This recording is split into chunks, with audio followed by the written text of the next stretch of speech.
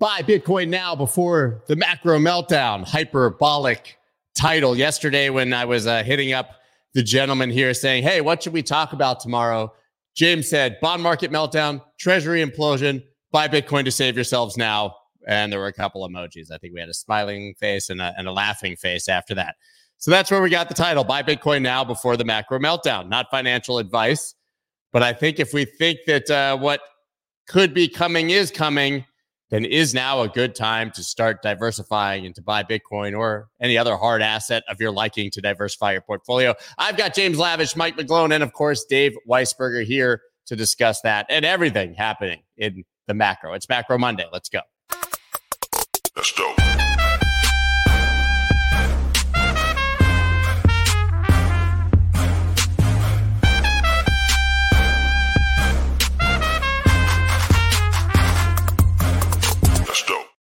What's up, everybody? I'm Scott Melker, also known as the Wolf of Wall Streets. Before we get started, please subscribe to the channel and gently caress the like button. Going to go ahead and bring Mike and James on right now. James, the title idea, it was yours. I know you were kind of kidding, but bond market meltdown, treasury implosion, buy Bitcoin to save yourselves now. We needed like the this is fine emoji, the dog with the fire all around him. Yeah, but you know, you were only half kidding, right? Yeah, I'm only half kidding. The part I'm not kidding about is the treasury bond, the auction meltdown. That was just, it was astounding. It was very surprising to me how bad that was. So that is not a joke. It's real. We've been talking about it for days now. And now, like you said, this is not investment advice to go put your old portfolio into Bitcoin. But the reality is, you know, the Treasury they're running into some problems, and that was made clear last week. Yeah, I think that was made clear. Can you just give us the highlights of that bond auction? Maybe people here don't understand how that works, even just the broad strokes and why it's problematic. Yeah, so just super simply, the way the Treasury bond auctions work is they're what is called a Dutch auction. So if you're a bidder, you want to buy some of the bonds that are going to be offered by the Treasury, they give you an idea. They say, this is how much we want to, this is how much money we want to raise. This is the issue. And they said $24 billion. And then the investors will put in the rate that they're willing to pay for the amount that they're willing to buy. And so, and then they'll look at all of those levels and they'll basically fill all the levels up to the point where they need to in order to get the full $24 billion at a reasonable price, meaning at a reasonable yield for the Treasury. So they're, you know, that's how these auctions kind of work. If you're an individual, you put in your bid early and, or you just, you know, say that you want to buy and you're going to get the market price. You can't determine what yield you want. Like Scott, you and I went in as individuals who just say, okay, we want to buy $1,000 or $10,000 or whatever it is. And we would get the price and that's it. But institutions and banks and hedge funds, they can put in where they want to buy. So why was this auction really bad? Well, they do trade these bonds pre-market. It's called the when issued market. And so that's something that happens. We'll just put that over there for a second. But there are a few really kind of eye-opening things here. First of all, the bid to cover on this auction was it was a little light. So usually the big bid to cover in the 30-year Treasury auction comes in about 2.3, 2.4. This came into 2.24. And so what does that mean? It means the number of bids that they got for the number of bonds that they're selling only came in at 2.2 times. And that's pretty bad. It's like a C or a C minus in my mind. You know, that's one thing. The second thing is the foreign demand, like the international bidders. They call them indirect bidders. When the Treasury shows the information on their website, they'll pull out the indirect bidders and you can see what that is. And in this auction, it fell all the way down to 60%. And it, you know, just to give context, it's usually about 65%, 70%. At the beginning of the year, it was 74, 75%. And now it was 60%. Well, why does that matter? It matters because that means that the primary dealers, the major banks that the Treasury relies on to take down this issue and then resell it in the market, basically, they were saddled with almost 25% of this issue, which is just, it's crazy how much they had to sit on. And so they're stuck with all of this inventory that, was not really bid for at prices that the Treasury wanted. But that wasn't really even the biggest thing. And everybody's been hearing about this part, which is the part that people get confused about. The biggest part is that when you look at the when issued market versus what actual price the investors got when they were issued these bonds, it's called the difference there is called the tail. And if it's a positive tail, meaning that the interest rate, the yield that investors were trading these at was higher than, or it was lower than the actual the actual auction, meaning that the investors were more optimistic about the auction than it turned out to be, then you have a positive tail. And if these tails are normally somewhere 2-3 basis points. And if you get a tail that's in the 4, 5, 6 basis point range, that's pretty near catastrophic. I mean, it is awful, just abysmal. Well, this auction came in at a tail of 5.3 basis points. So it kind of put everybody on notice. It's the worst tail. It's the worst tailing 30-year auction since 2011. And what happened in 2011? The S&P downgraded federal debt from AAA to AA plus. And, Dave and Mike remember this day. And the bond market freaked the fuck out. Okay. And so but we didn't even have that event on Thursday. It just happened. The next day. I mean, it just happened. And then the next day, Moody's came in and said, oh, yeah, we're going to take a look at this debt. It's kind of on double secret probation right now. We're going to see. They're the last ones who are holding it, AAA. We're going to see if we're going to downgrade it because there's some uncertainty about the budget. We may go into another shutdown. And look, the bottom line is, and one more thing, and we can talk about this, the malware thing, but look, the bond market reacted to this. So some people say, oh, it wasn't catastrophic. Well, the bond market reacted to this. The bonds moved over 4% in less than a day, in just a few hours. This is like this is the premier asset of the world. You're talking about treasuries, U.S. treasuries. And they more than Bitcoin in a day. Yeah, good. This is just insanity. The whole index dropped the most since May. I mean, it was a big day. It was a big, ugly day. There's a lot of things you can look at. It's just showing. Now, to make it clear, this wasn't absolutely catastrophic. It wasn't a failed auction. A failed auction would be if you didn't have enough bids for the bonds. If that happens, the entire world melts down. But this was just not good. It's a major red flag, and traders are on notice. Investors are on notice about treasuries. Hey, James, question. Yeah. Wasn't it really actually failed? And the only reason that it isn't a failed auction is because the primary dealers sucked up a huge percentage. Yeah. So I kind of explained it this way to Natalie Brunell on Friday. Is like, all right, look, imagine. That's why I threw you the softball, dude, because I saw you explain it. I said I threw you the softball because I saw you explain it. Oh, thank you. So, yeah, that's right. You and I talked about it. So, imagine you're a seller of art. You're a collector. You've got a bunch of art. You've got some Van Goghs, you've got some Matisse, and you go to Sotheby's and you want to sell this, right? And you have the auction, and you're determining, what you're going to accept for these paintings. And at the end of the auction, you don't get enough bids at the prices you want. And so you're like, oh, well, okay, well, Sotheby's, you have to buy it at this price. And then Sotheby's has to buy it from you. And then Sotheby's is sitting there stuck with all this, inventory that nobody else wanted at these prices. And they're like, well, shit, now I own it. I've got to do something with it. Well, that's JP Morgan, Citigroup, Wells Fargo right now. Yeah, that makes perfect sense. A few things, by the way. You mentioned Moody's. Moody's just cut the U.S. outlook to negative, citing deficits and political polarization. So here you are. You're already going from stable to negative after you invoked Moody's. And the other thing, just talking about this auction, you talked about obviously the decrease in foreign players looking.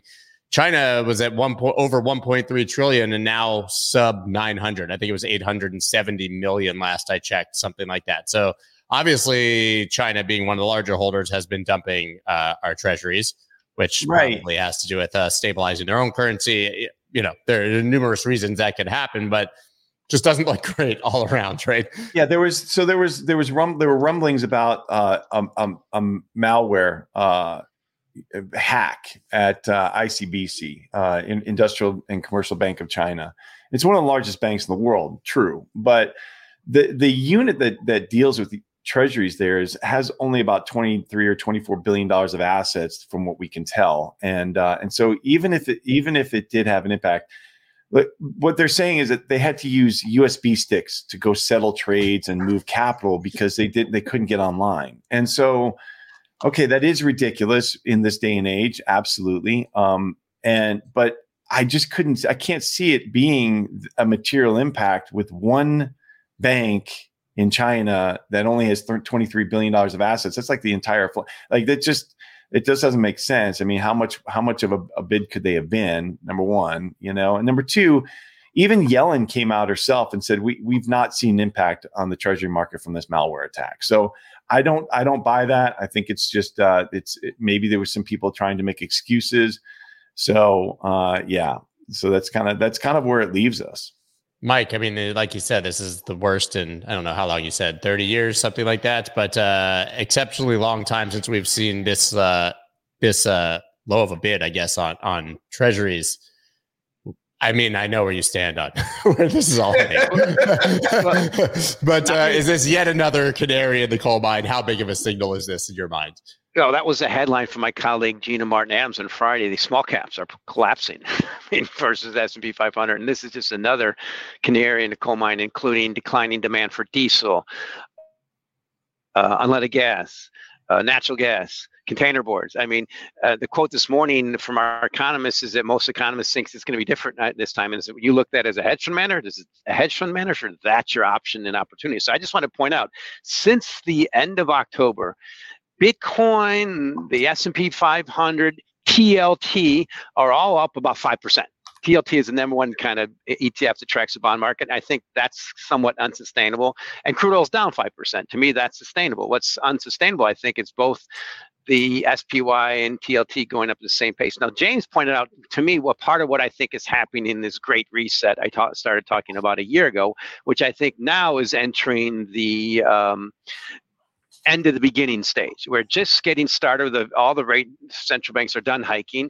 We're seeing that problem with the auctions with way too much supply. Why do we have way too much supply? Because we did way too much fiscal stimulus, which was offset with more restraint from hiking rates. And I look at this as just the tilt starting to kick lower. So let's just see what's happened in the last few weeks.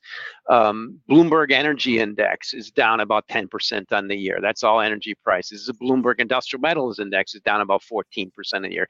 Energy was up. Now it's catching up downward, and I don't see what really stops that downward trajectory, and it's just getting started. So also a key thing I've enjoyed doing a little research on, if you look at the Russell 2K and the Russell 2000 index, or just basically Russell 2K index divided by S&P 500, it's the lowest since 2001. You've overlaid it with crude oil going to $40 a barrel, which has been almost tick for tick for that ratio for 20, 30 years, is nothing. It's just what it usually happens. And another headline that I really enjoyed reading this weekend was China's consumption recovery is losing momentum data show. That's from Bloomberg, a Bloomberg story, I think. And to me, it's just these are all the dominoes starting to kick in. We have the ideal state where everybody was looking for a recession. The consensus 6 months ago is tilted towards it's not going to happen. And the S&P 500 is up 15% on the year. The Russell's down 3%. I'm going with the Russell. Yeah, I was just trying to make that chart as you were kind of talking here, but this is obviously the Russell. I just laid the SPX over it. You can see it's been dropping massively while this is basically going up. I mean, that's what you're saying, right? I mean, so that's really the point is that this is being carried by a few huge companies. We've all heard it, right? The tech is driving this. If Atlas shrugs and NVIDIA or Apple or one of these sort of fall off, everything's going to follow because you can't sustain an entire market run with only 7 companies. Well, other thing I wanted to point out, you might have saw me typing when we were looking at this, is you look at volatility in Bitcoin versus TLT, annualized or annual measure, it's the lowest ever. It's about 2%. So that's one key problem I've had with Bitcoin versus Bitcoin versus SPY. It's about 3% times, 3 times that volatility, but it's just dropped to a new low. In Bitcoin versus gold, it's about 3 times. So that's one thing I'm really worried about when we get this normal correction in the stock market for a recession. We still haven't had it. And that's why I like to point out is since the month is great, it's great to be bullish Bitcoin, but the S&P 500 on a risk adjusted basis is up a lot more because it trades, Bitcoin's 3 times the volatility and up about the same. Now that's in the end of October. That's a key thing. I mean, I'm obviously tilted a little bit more bullish Bitcoin, but I'm really concerned of there's so much of that hopium that Bitcoin's going to go up for an ETF. And I look at it, well, TLT's up and SPOI's up, and they trade at a fraction of the volatility Bitcoin does. I have to respond. I mean, I knew you would. Yeah, I mean, look, first of all, Bitcoin's volatility compared to the S&P, if you take out about, 4 hours, now it was about 20 minutes before the last rally. Take 4 hours out, it's actually lower. Bitcoin's intraday volatility when there's nothing, when you get rid of the gaps and is actually much lower. But that doesn't matter. Volatility in Bitcoin is a feature, not a bug. And it's sort of like, I feel like, the old story, the blind man and the elephant, right? Depending on what you're looking at, you think, you come up with 5 different answers. The fact is, and I've said this a billion times now, okay, that's hyperbole. I've said it several hundred times. Bitcoin trades like an option on its future adoption. Full stop. It is a freaking perpetual option. That's what it is. If the Bitcoin hodlers are right, it will at a minimum reach 20 times the current price. If they're wrong, it will either slide back to 0 or more likely a niche product. And that's fine. But when you're evaluating the volatility of an option as opposed to the volatility of an underlying, first of all, that's insane to do so. Nobody would. You don't value the volatility of an option the same as you value the volatility. That's called the gamma of an option. I mean, obviously it's a derivative.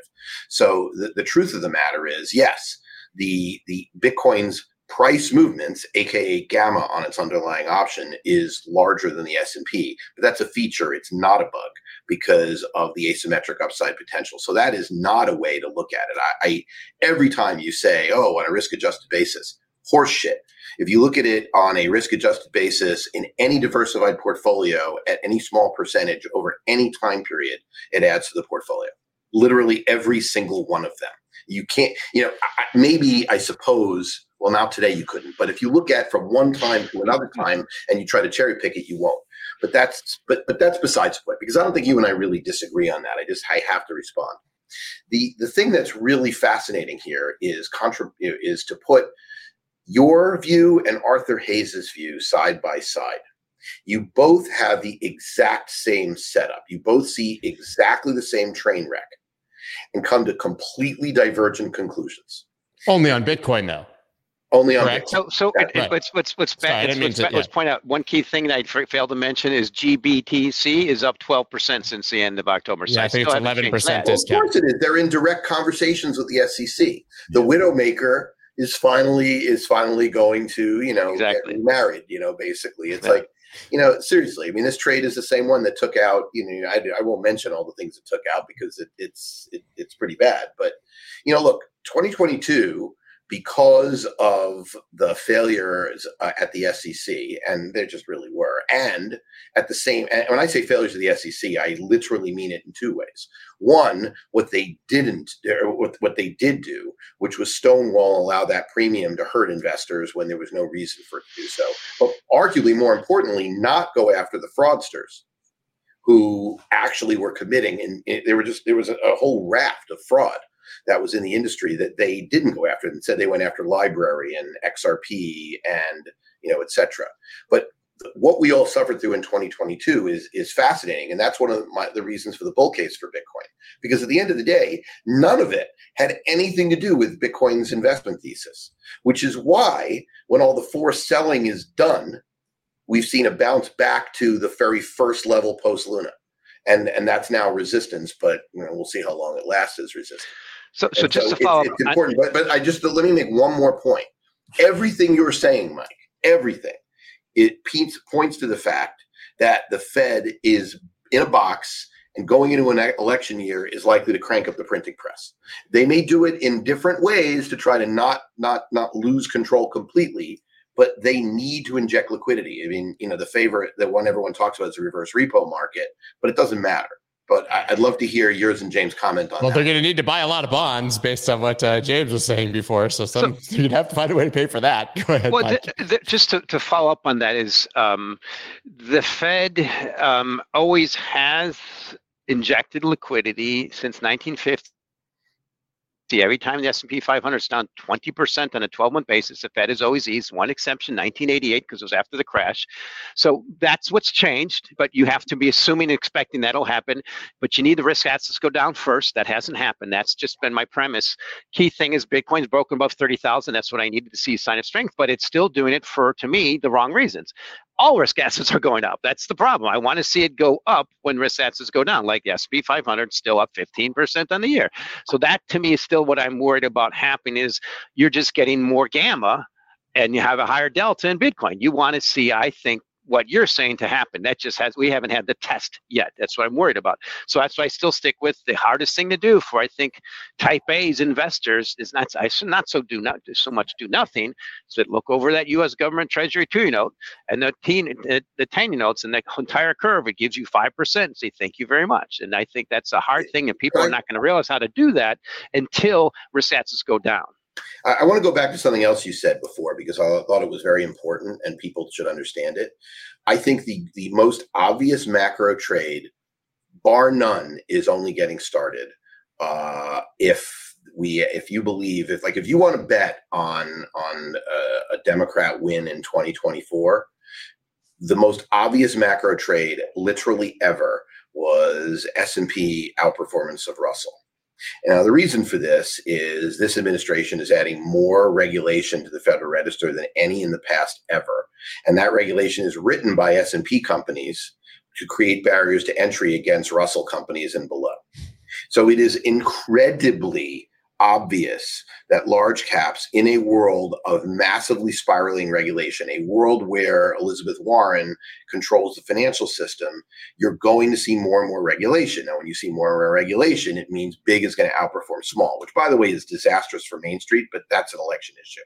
If you think that because Orange Man is going to win in the Republican side and the Democrats are going to figure out a way to push Biden aside and have someone electable run, and we're going to get 4 more years of this, then that's the trade you want to put on and back up the friggin' truck on it.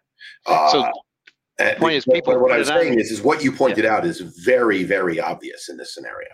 But the ratio of that RTY versus SPY, the Russell Index versus S&P is now at the lowest since 2001. So yes, you're right. They put on the trade, but at a certain level, it gets pretty extreme. And I'd say 22-year low is pretty extreme. Can I ask a question? This is a really simple one, and I don't know the answer to it, so I could be wrong. Right, underneath it, that's the ratio in price space. What's the ratio in earnings space? Oh, so that's a good point, and that is as our Gina Martin Adams, our equity strategist, point out, the earnings bear market in S&P 500 is over and it's breaking out, and the earnings bear market in Russell is accelerating. So it fits into your scenario. Yeah. Yeah, I mean, because the problem, we always, as traders, we always have a tendency of looking at the raw numbers, and you can't, like, it's like Bitcoin S&P ratio. Like, why did you and I make the bet? On Bitcoin, my rationale is that Bitcoin's fundamentals are crazy positive. right? Every single fundamental on-chain metric is up and to the right. Every consensus metric in terms of number of people looking at it, opinion leaders looking at it, up and to the right. Whereas all of the indicators on most risk assets are middling, to say the least, and depending on the sector, pretty poor. And so to me, whenever you look at, if you're trading macro, and I've talked to a lot of macro traders out there, the ratios of different things matter. We have the same thing inside crypto, the Bitcoin Ether ratio or the Ether Solana ratio. Or like last week, I just did an article I published yesterday on our CoinRoutes blog. And basically what it's looking at is what happened to the premium of the futures markets and the premium of the perpetual markets during the market action last Thursday. And what you see is very interesting. You saw that during that period of time, the premium dramatically was larger in the US. In fact, one can make the argument that futures-led buying on the CME was leading the market up. And when that kind of tapered off, that's when it was sort of, that's when the 38 all the way back down to 36 happened.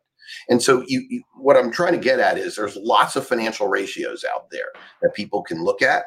And in the short term, the price is all that matters. But in the intermediate to longer term, the things behind it matter. And so it really does. That's why I said the small versus large companies. In price space, that's true. But we've had an unprecedented, administration to basically allow regulations to create competitive advantages for large companies. And this is literally showing up in the price. That's all I'm trying to say. Something I want to mention, obviously, we have imminent Bitcoin ETF decision could shake crypto market. Okay, we've all talked ETFs to death, but there's this Goldilocks window right now of 2 weeks. It effectively started almost a week ago, where in theory, all of these could be approved because of certain deadlines. Doesn't matter, right? Even Safer Balchunas still saying they think they get denied here and that we get the approval in January. Regardless, there's the chance that we could see a Bitcoin spot ETF approval or all of them in this period in the next kind of week and a half. But the real question is, maybe I'll ask you, Mike, what if we get the meltdown you're talking about, but at the same time as a Bitcoin spot ETF approval, let's say in January? Oh, there you go. That's a good what if. It's obviously quite bullish for Bitcoin. That's right. My question is, can we at some point say there's something fundamentally different or a big enough news event for Bitcoin that be damned, like if these things all go down, if this cracks, Bitcoin can still go up because there's an ETF and the fundamental reasons, the inflows for the ETF. At what point can we say, because we've obviously had this kind of historic run here off the lows, that Bitcoin is decoupled? Or exactly. that it can remain decoupled in a crash? I think that's the real question.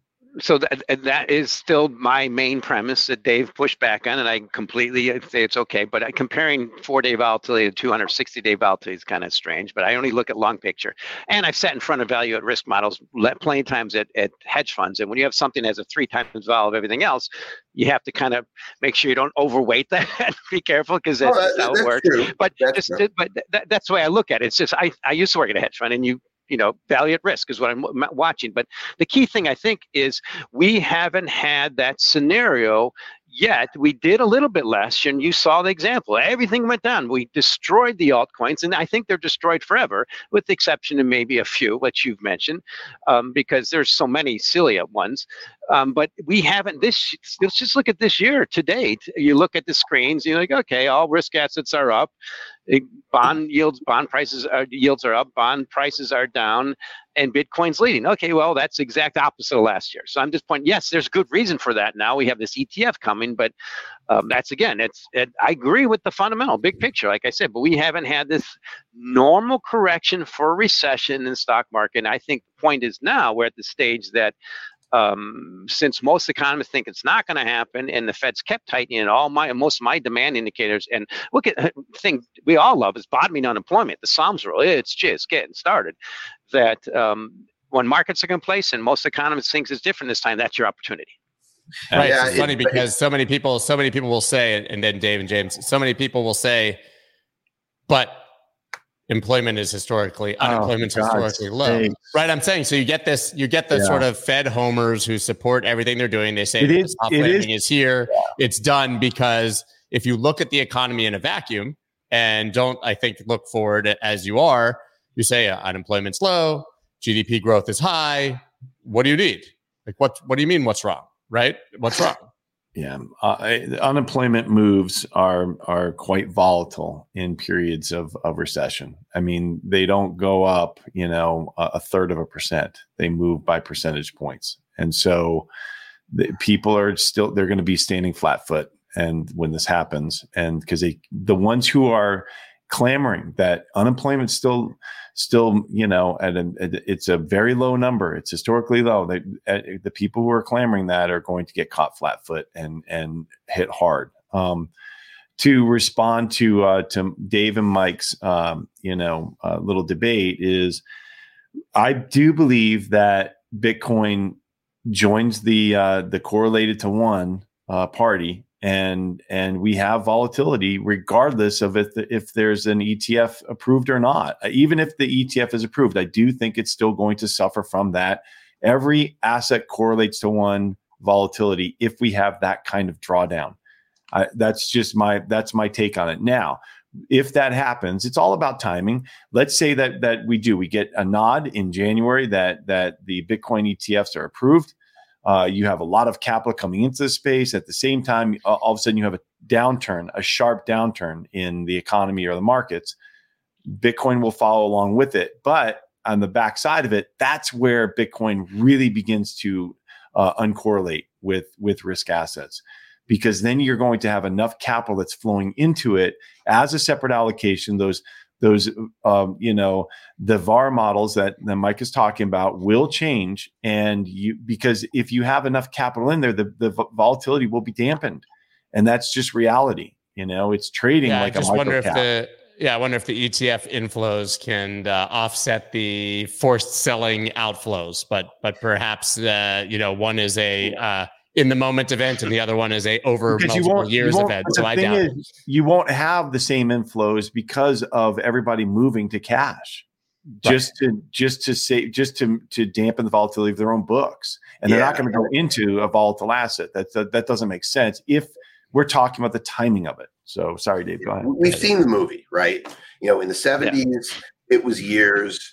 In the 2008, it was 3 months. Next time, it'll be less than 3 months. And the movie is all risk assets go down, sell what you can sell, not what you want to sell, raise cash to get to where you need to be.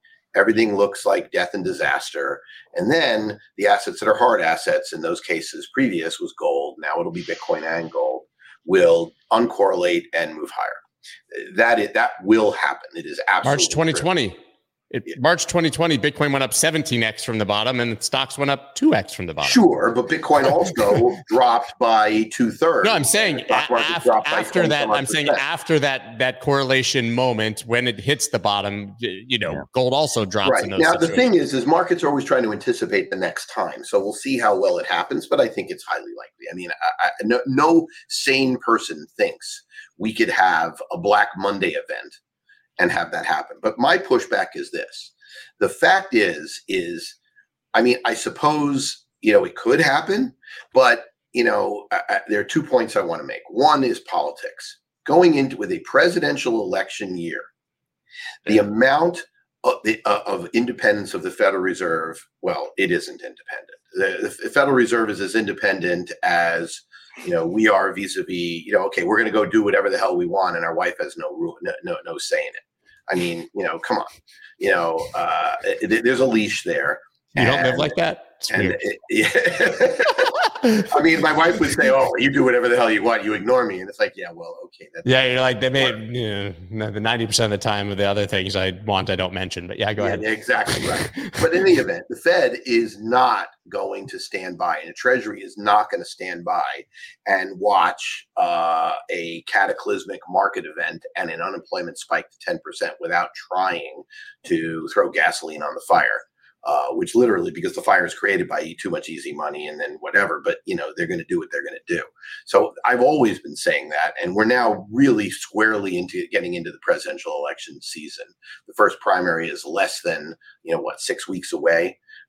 It's a big deal, and I think that yes, it could happen that things will get really, really bad and the Fed will try to fight inflation and we'll end up with unemployment spiking from wherever the hell we are to double that, which is what James is saying, is that once it gets going, it always does that.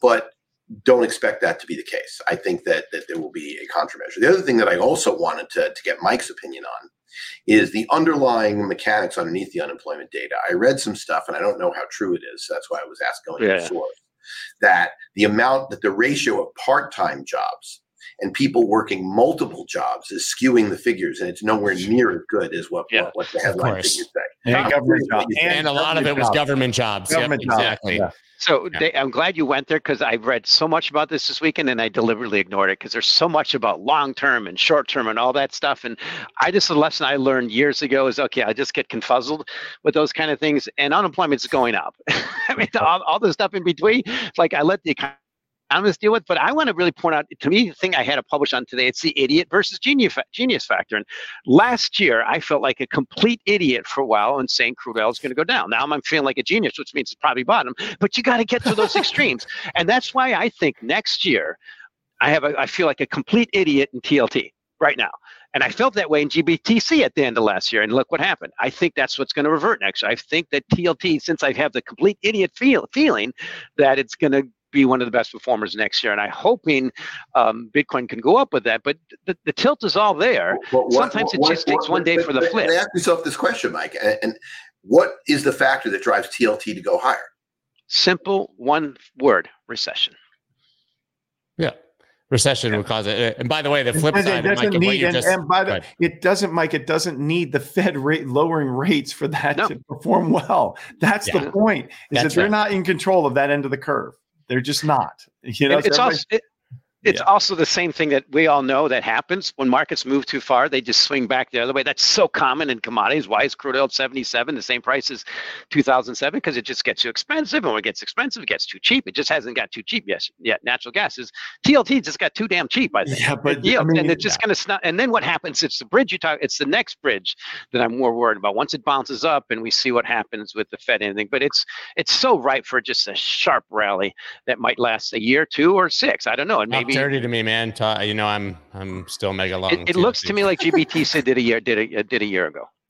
Yeah. Different assets out. Real quick, James, before you talk, just something on the crypto market, the very opposite of what you just said, Mike, I've been feeling, and I was sort of expressing last week at the end of the week on Twitter to people, is that there's clearly major FOMO right now in the altcoin market. That doesn't mean it's going to stop. I'm not making any predictions. But if you're feeling extreme FOMO, just like Mike was feeling like an idiot at the end of last year, it's not time to start buying. It's usually time to start selling. I'm just saying, know yourself and know that your emotions, no matter how long you've been here, are probably a counter indicator to what's going to happen with price. Good indication for that is Ethereum 2000. It's been stuck between 1,000 and 2,000. Every time it gets up to 2,000, I feel like it's going up. It goes down. It goes to 1,000, it goes up. So where are we? I thought 2,000. Okay. Yeah. James, you were about to say something. Sorry. Oh, no, I was just going to say, and adding to the fuel to that, the TLT fire is just the volatility around the bond market this past year and a half. It's just been absolute insanity for treasuries to trade like this. So yeah, they could snap back hard on a deep recession. Absolutely. I think so. And guys, if you didn't know this, really quick, Dave, I just want to mention, just in case you're wondering, CPI is tomorrow. This is the schedule releases for the consumer price index. So maybe after Dave, you make your point, I'd like to see what Mike you think might happen tomorrow. Well, look, the thing about TLT that I find fascinating is when Treasury yields collapsed strongly during the biggest bull market, or the longest, not maybe the biggest, but the longest bull market in history in risk assets. The rationale was the U.S. economy was strong, and therefore people want to invest in strength. And now we're saying that the U.S. economy going into a recession will cause bond yields to collapse because people will think it's going to bring inflation under control. But maybe it's my upbringing in economics and studying the 70s. I worry about stagflation. I worry that you get literally the exact opposite of what you're saying. And to me, a bet on TLT coming down is a bet that the Federal Reserve is going to go engage in yield curve control, which is entirely likely. And I think that's exactly what will happen. And so it may very well be the long end is kept down, but if so, it's going to be by massive monetary QE. in order to do it, because I don't believe in this world that a U.S.-based recession. Now, if it's a global recession where the U.S. is actually, receiving less than everybody else, then yeah, you're right. Then you get that scenario. And that's the point, though. You've got multiple backstops, right? We've seen it with the acronyms and the facilities that the Fed and the Treasury create to put Band-Aids anywhere they need to keep liquidity in the markets. They will keep liquidity in the markets. Bar none, they will keep liquidity in the Treasury market. If you think that they're not on notice after last week's bond auction, you're nuts. They are absolutely looking at everything and making sure that, hey, what's going on in the CRE market? What's going on with the dealers? Do they have enough liquidity? What's going on in the reverse repo? How much do we have to move in short T-bills? And how much do we have to refinance in the next 2 weeks, in the next 4 weeks, in the next 6 weeks? What are we doing in every single iteration? Because they need this market to be liquid. And so there is a backstop there. And whether or not you want to say, well, it's different this time, the market is just, they're conditioned to it, the Fed won't do that. That's absolutely wrong. The Fed and the Treasury will work together because the Fed has one job. It's not to make sure inflation is in check. It's to make sure that you keep confidence in the US dollar. That's their job. It's not, why do they care about inflation? It's to keep everybody on the same page that, hey, look, if you invest in U.S. Treasuries, you're not going to lose money because we don't have runaway inflation here. You're not going to lose real dollars on real yields. That's their job, and they're going to work at figuring out how to somehow placate whatever's going on in D.C. to make sure that they fund all of the nonsense or whatever deficits we're creating. And if it means they've got to print money, they're going to do that. But it sounds like what you're saying, just to be clear, is that they're trying to find every way to do it without printing money first. Every subversive, quiet way to do it without saying, "Hey, we've pivoted." Look at the release from last week. Look at the Treasury release from the week before, and they talked about this. They said we're nearing the finalizing the 2024 regular bond buyback program. What's regular about? There's nothing regular about that. They're going to go. We talked about this, and we'll keep talking about. They're going to be buying off the run treasuries. They're going to be picking specific yields to buy to make sure that there's liquidity in the market. They said to ensure that there's sufficient liquidity in primary dealer markets. I mean, that's quasi yield curve control. Mike, Dave, please tell me if you think I'm wrong, but that's quasi yield curve control to me. Well, consensus. Well, you're right. The consensus for more duration being issued last week came out less than expected because the Treasury knows that yields have been spiking. Okay, they're raising. They're very aware of it. Yeah, they're going to issue more T-bills because they all know what's going to happen. Just like at Fed Funds futures, they'll be able to issue as many T-bills as possible, then refinance that debt at lower rates in bonds a couple of years from now. It's almost a given. But just one key little things I want to push back on a little bit. You mentioned the dollar and the Fed. And you and I both know the Fed in the minutes virtually never discussed the dollar. It's more of a Treasury issue, but they will focus. It's just only how it might affect the economy. Exactly. I love when people. It's the first order effects of what they're doing. Right. Yeah. Yeah, but it's a first order effect. But we do have CPI this week. It's expected to drop to 3.3%. Our economists are taking the under on that. But remember, the peak was around 9%. And what's Fed funds? 5.5%. What's the body in motion? Well, here's one good example. PPI's low this year is 3.1% negative. That's deflationary. You know what the high was in 2008? Plus 10 or 9.9%. We are tilting towards severe deflation, and the Fed's still hiking rates. The Fed started cutting rates in 2007. And I have to push back on Dave a little bit because what he said about the 1970s is completely not true. That took decades. I've been rereading The Empire of Wealth for the third time. It took decades to get there. We both lived that. Remember the energy crisis. What got this inflation was one simple thing that's completely reversed. The biggest pump in liquidity in the history of mankind is now going back on the sharpest rate hikes ever. We're just getting started. That's my great reset. So it's the simple rules of Milton Friedman, and too much money creates inflation. Now we have negative M2 money supply. We have the tilt towards deflation. The Fed's still hiking, and we're just getting started. So I like to say this is the beginning of the end of the Great Reset. What we're going to see starting next year is the true deflationary, true recession. Now, starting in Europe, you see the data latest out of China, and all my data for U.S., except for the stock market, are pointing towards, okay, this is early days. Just get Is the Fed still tightening? I guess the question then, we keep saying the Fed's still tightening, but they've paused and they may not tighten again. Well, they probably won't, but the key thing is what's the next trigger to make them ease? And we all know, here's the thing, core CPI, core is running 4%. Their target's 2%. It's very simple. Unless you get a significant crash or breakdown or something to really break, there's no reason for them to ease. Even think about it. It's just the way, that's what's changed versus everything I grew up with when they would always ease when there was, a reason to do it. Right now, inflation's 4.1. It's the back.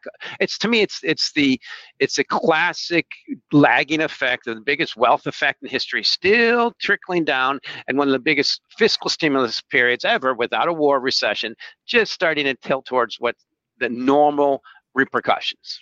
Yeah, I don't think that they'll pivot until they see us really starting to take a dive into recession. They're not going to pivot on inflation numbers only. That's not their job. Agreed.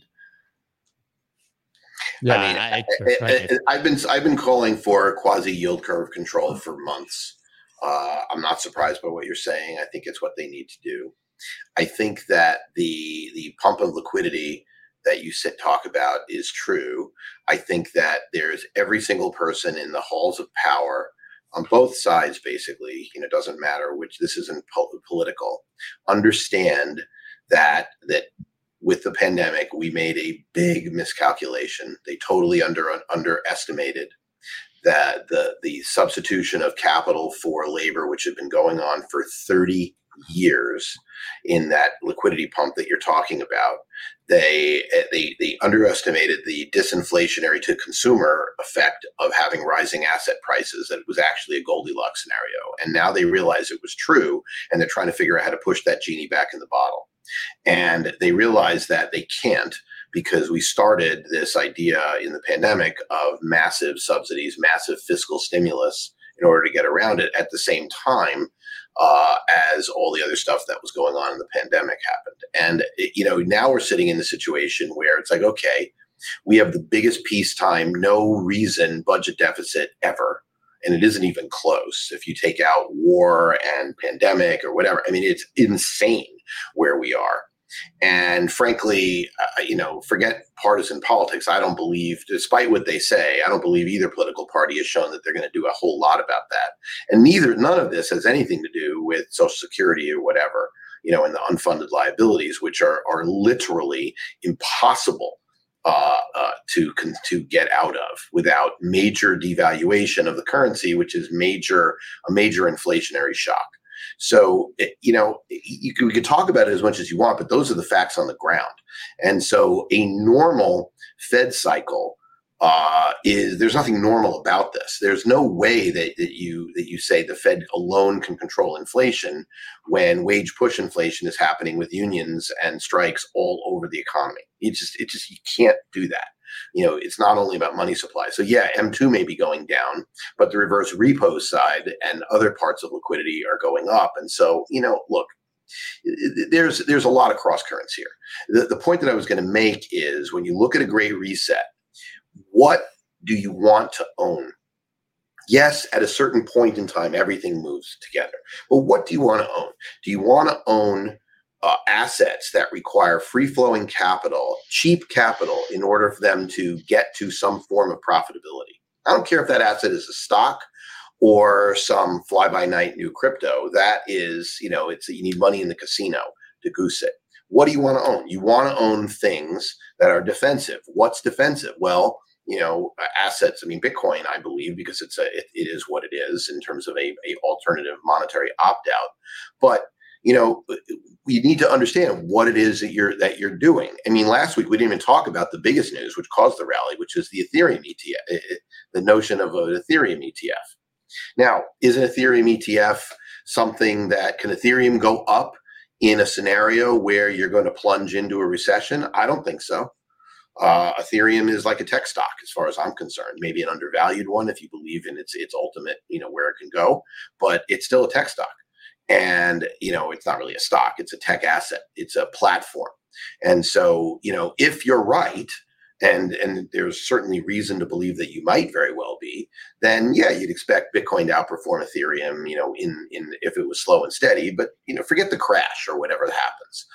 I just think that any sort of crash, the plunge protection team is going to come right out and start buying risk assets in a presidential election year. That's what I genuinely think. That's my thesis. Yeah, you might get a 10% correction, but you're not going to get anything where with Black Fridays on it in the news without the people doing something about it.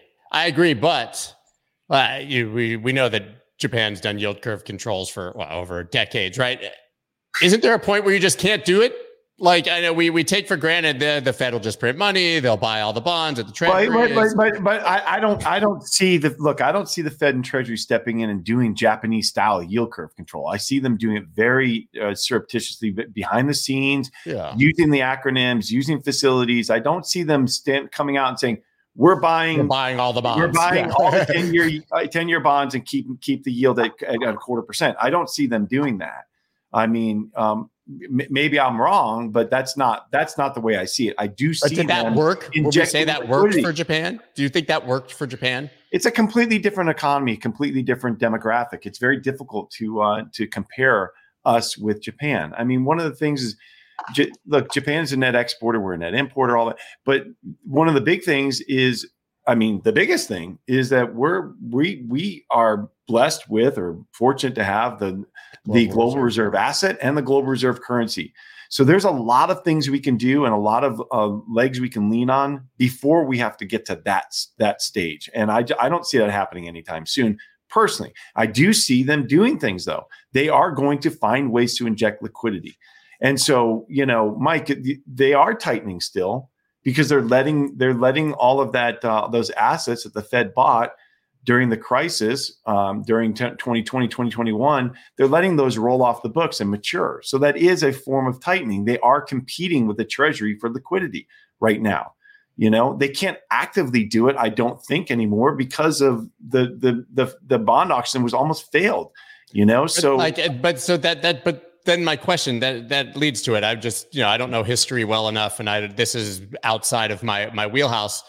Are they just going to keep doing these auctions? Are we going to go from, I know we saw it's going to be whatever, 700 and something billion in this quarter, but we are running. There's no demand. If nobody's buying them, if we're getting those tails, how do they just continue doing it? Who's going to buy these bonds? How can they're going to continue moving? They're going to continue moving to the short end of the curve. Okay, and keep issuing T-bills and keep drawing money out of the reverse repo. When we started talking about this months ago, or when did we start doing this show? The four of us. It's been a while. The reverse repo is what, 1.5 trillion, 1.4 trillion. It's under 1 trillion now, or it's right around 1 trillion now. Okay, they've been drawing money out of that and just recycling it, and they're going to continue doing that. The Treasury stated that they are comfortable running more auctions than normal at the short end of the curve. They're running over 20%, which is that's their number that they're comfortable with. They said they're comfortable with going above that for a while. So we'll see what that means. I guess where for me, like trying to work through it, we have Mike, who rightfully I think says, "Hey, great reset. That's my thesis." And then you have Japan, and we're stronger than Japan. And you say, well, we can kick this can down the road a good 10, 20 years. So why great reset now if we have the tools, which politicians obviously would favor because nobody likes austerity, to just say, hey, well, next generation can worry about this. So I'm glad we brought in Japan. As we speak, we're pushing 152 against the yen. We're crushing the yen, obviously. And what stops that? It's the U.S. dollar is the most expensive to short currency on the planet. So in terms of fiat currencies, it's unstoppable, and Bitcoin's a baby. So I look at what Dave mentioned earlier. What do you do? First thing, I think it's the hardest thing for people who have been so accustomed to the Fed and all of this and this outperformance of U.S. equities versus everything on the planet in the last decade or so is to go over and to look at that U.S. Treasury and say, you mean I can get 5% guaranteed? Okay. And so my base case is for the next year or two is I think treasuries, gold, and some Bitcoin I think are great portfolio. But you got to expect that Bitcoin, which is a high volatility, to be volatile. And it probably will come out ahead. But I look at it as there's nothing to stop right now this US dollar wrecking ball. I mean, we think it's a shitty currency, but look at the rest of the world. It's not even close. And it's because rates are so, hey, here's the one thing that can stop it. And our equity strategy, our FX strategy said, Aldrich Chill Friedman, that's weak economic growth in the US, which means lower rates, which means a lower stock market, which means lose for all risk assets. So one thing I want to end with, if you want a good example for Japan, it's China right now. Japan's GDP locked up about $4 trillion in 1989. It's still there. It's the same. China is up around 17 trillion. I think you're going to look back and, okay, it's the same as what Soviet Union and happened to Japan. China is so overdue, and all the data is starting to tilt that way. And what's their autocratic leader doing? Good luck. I mean, there's no free market. Yeah, I mean, this is an all-time high for the dollar against the yen, which was only made back in 22. But I mean, this does show the wrecking ball. But then it goes back to my same question, which is when it's actually the United States doing it, you see that what is happening to the yen because the United States is stronger. But when we are the global reserve, and we'll have to get to it next time, obviously, I just wonder how far you can kick this can down the road before there's reckoning. Or if you can just keep. That's why I definitely agree with Dave and James. And that, Bitcoin is a major savior. It's just such a baby, and I still agree with that completely. I just have to expect that you might get beat up on it if we get the normal recessionary pullback in risk assets. But we haven't talked about boomer rocks, but at the end of the day, we don't have time to talk about boomer rocks today. Okay, fine. That's the point, Mike, because I think that gives opportunity. It provides plenty of opportunity. Yeah. That's my point. I like that view. That's a great way to end on optimism. James gave us the optimism with the title, right? Right. So we'll end with James' optimism, guys. This is you're probably not watching, but it's our biggest numbers ever. Awesome. Of people watching, and we've continued to grow. Amazing to have this, and I think it's a testament that it's 10 a.m. and it's still the numbers are getting bigger, so people are tuning in and watching even at the end. So thank you guys for doing this. I'm going to be off Wednesday, Thursday, Friday, but I will be back Monday, so we'll do this again. I have to apologize for all three of these guys. In my new role as a producer, I forgot to send them the link to get on the stream until 1 minute before. I'm really good at this. But guys, really incredible insight. I appreciate it as always. I always look forward to it. Really, I come out of the weekend just dying to get back to work. That didn't always used to be my feeling. I don't think most people feel that way on Mondays, but I do because of Macro Monday and the opportunity to talk to you guys. So thank you for that. Looking forward to next week. Sometimes I'm like, hopefully we'll have a lot to talk about, and sometimes I'm like, hopefully we have to talk about all the same things because nothing's exploded. So I'm going to go with nothing's exploded. Thank you, gentlemen. Mike, James, Dave, everybody follow these guys. See you guys next week. Bye. Take care. That's dope.